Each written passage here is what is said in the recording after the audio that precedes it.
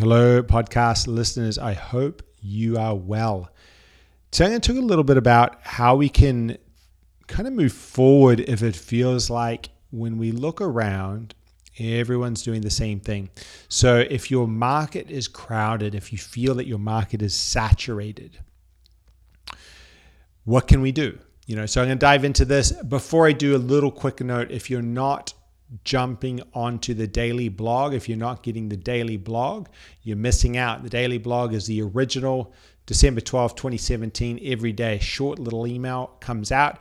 And what it does also is it opens up a ton of really cool conversations. So people will reply, and I always return the reply back. So jump over to my website.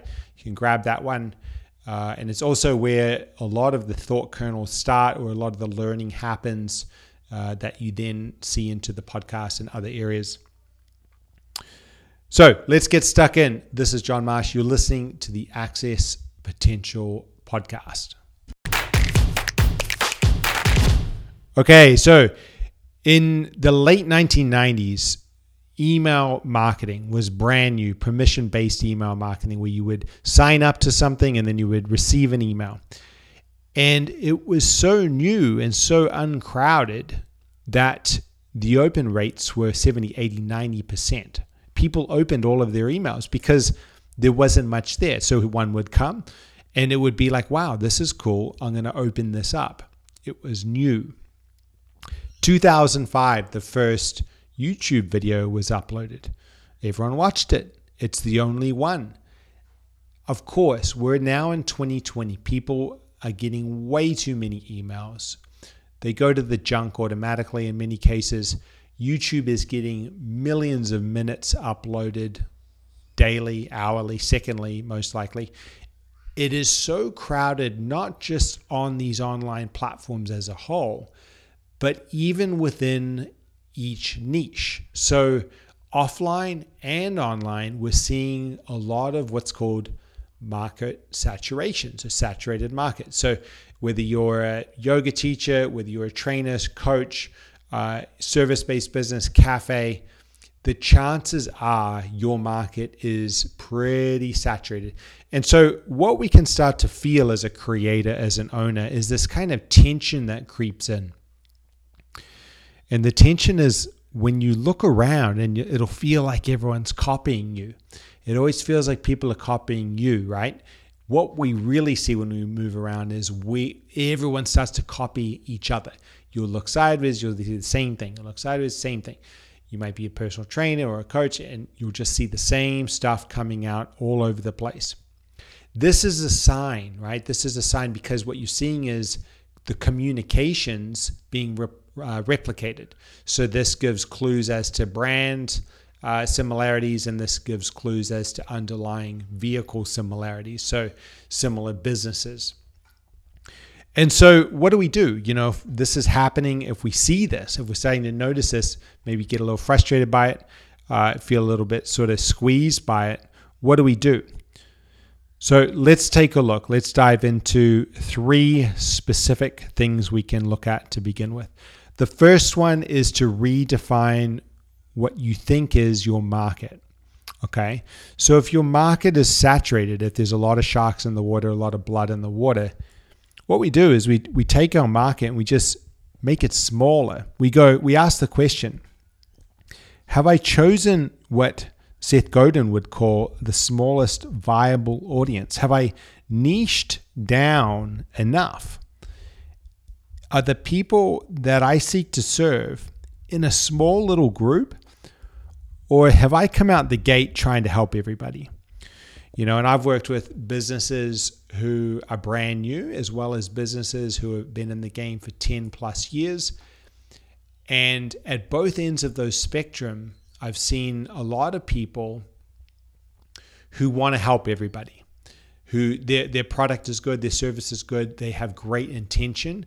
And so when we start to dive into who is their niche, who's their super niche, who are they working, who's their tribe, they want to say it's everyone who wants to be healthy. It's everyone who wants to be happy. And what this means is that they haven't defined their market. They've kept it broad because it feels safer. And when you keep it broad, by definition, you're stepping into a saturated market. You're jumping headfirst into a shark-infested ocean, and you're likely going to get eaten alive. Why? Because the first movers in that market, the people who have been there for a long time, and have probably grown because first movers or the market leaders always do well, have a huge amount of ad spend. So they got a lot of ammo, a lot of ammunition to put behind their communications, which we'll get to later.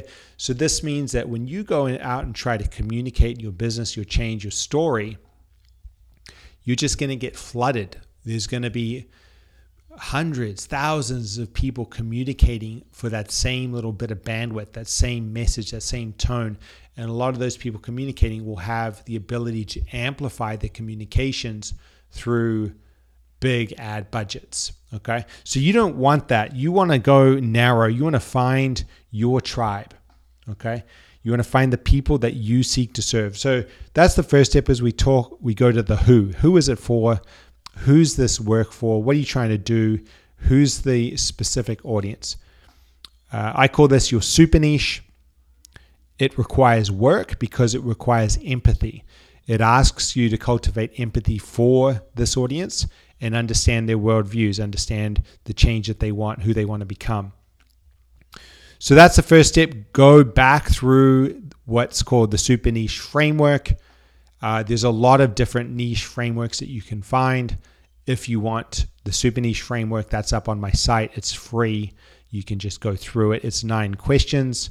It's not easy. It's going to take a little bit of time because guess what? It takes a little bit of time. It takes a little bit of work to narrow down, to get clear, right? But it's worth it because now we stepped out of a super saturated market with thousands of people in it, and we defined the small audience and defined a narrower niche. So we've got what's often referred to as a blue ocean or a smaller niche to play with, okay? Smaller segment, smaller customer segment, so less people. Because realistically, there's still going to be a lot of them. People get afraid when we go narrow or small. This concept of a small audience can frighten people, but it's the smallest viable audience. So you're still going to have plenty of people to serve. To be honest, I don't think I've ever come across someone who's gone too narrow and not have the ability to generate the revenue that they seek because there's just so many billions of us on earth that is pretty easy to reach. Okay, so that's step 1, super niche. Go narrow on your niche. If you're trying to serve everybody, you're going to serve nobody because you're going to be flooded with competition. If you haven't niched down, you haven't gotten clear on this, you're going to be feeling a squeeze already. Step number 2 is you need to really step into a posture of innovation. People think about innovation as this, once-off thing that they do once in a while. What we're talking about here is an ongoing posture. So something that we do, we commit to. We commit to bringing creative bravery into our work. So there's a couple ways we can go about this. One is that we need to extract ourselves from the continual cycle of social media and communications and other people's stuff.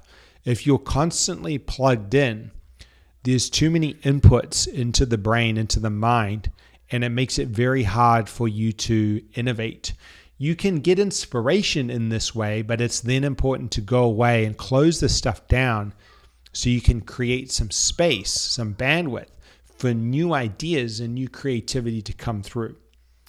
Okay, the other thing that can be really helpful for innovation is we don't innovate. We're not as creative when we're stressed. So if you're on the Revit, if you're back to back, it's very unlikely you're going to be opening into full creativity and full innovation.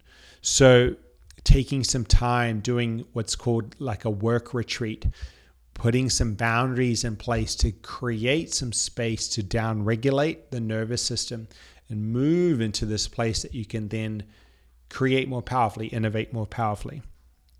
Bring in the creative bravery. Okay, number 3 is this concept of building brand. And we've talked about this you're building brand whether you know it or not. It's just, are you conscious about it? Are you doing it with intent? And we need to look at a couple of factors here. We're going to refer to the godfather of brand. I've mentioned this guy before, Marty Neumeier. He's written some great books. One in particular is called Zag. And he talks about 4 elements of brand. So before we jump in, we need to recognize that as the market gets more and more saturated, the importance of your brand, the power of your brand, it increases because there's more choices, there's more selection. So it's more and more important that you have brand, that you'll recognize that people are able to, remember who you are, and there's brand salience, there's front of mind nature to your business, to you, and to the work that you do. So brand, we have 4 categories or 4 areas we can look at very quickly. One is understanding the trend or the underlying trends that you're a part of and identifying with these. Number 2 is we need to understand your focus. Okay, so this typically comes back in service businesses. This typically comes back to your skill set, your backstory, your ability to create change. What's your unique focus? Where are you going to dive into most powerfully? Is it intimate one-on-one engagement because you're very good at interpersonal skills and very good at holding space with people? Is it online platforms because you're great at content creation and you want to reach a lot of people? What's your focus? Third, what's your difference? In the Access Potential Academy, we do a lot of work on origin story. So your origin story as a human, understanding, accepting, bringing gratitude to our backstory, to our origin story, so that we can see our own individuality, our own points of difference. And from here, we can infuse this into our work. And this is really, really powerful. Once you know your story, you're no longer competing. This is part of brand. Your difference is part of brand. So your difference as a business, your difference as a human, your personal story, bringing all of this out is really, really powerful. And then finally, number 4, these 3 are wrapped up in the last one, which is communications. So your willingness and ability to communicate these things prolifically to your audience and contextually and in a way that's authentic and organic. So communications is really key. The question to ask yourself is, am I regularly getting this stuff out there? Am I active? Am I communicating on the relevant platforms to my tribe to be able to build brand, to be able to be recognized in the crowded market, which now is not so crowded because you've niched down further? Okay, so that's it. Those are the big 3. If your market's feeling crowded, chances are it is. Most markets are. Brand is becoming very, very important. And the steps that we take are, 1, make sure that we are clear on the people that we seek to serve, our super niche. You can get that framework from the website if you want it. Number 2, dive into innovation, creative bravery. Make sure you're creating some space for yourself to do this. If you're constantly plugged in, it's impossible to really innovate. You're going to end up just copying, even without meaning to. It's just going to be what happens. Number 3, commit to building brand.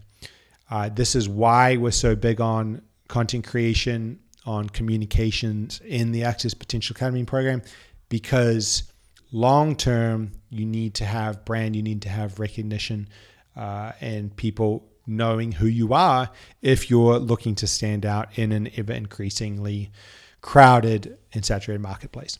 Hopefully that helps. If you are feeling the squeeze, it's typically not a bad thing. It's a good thing because it can spur you into action, into awareness around this stuff, and you can start to take the steps to stand out. Thank you so much for listening. Send any questions along, john@johntmarsh.com. I always look forward to receiving them, and I can answer them on a future episode. Thanks so much for listening. I appreciate you very much, and I'll see you on the next one.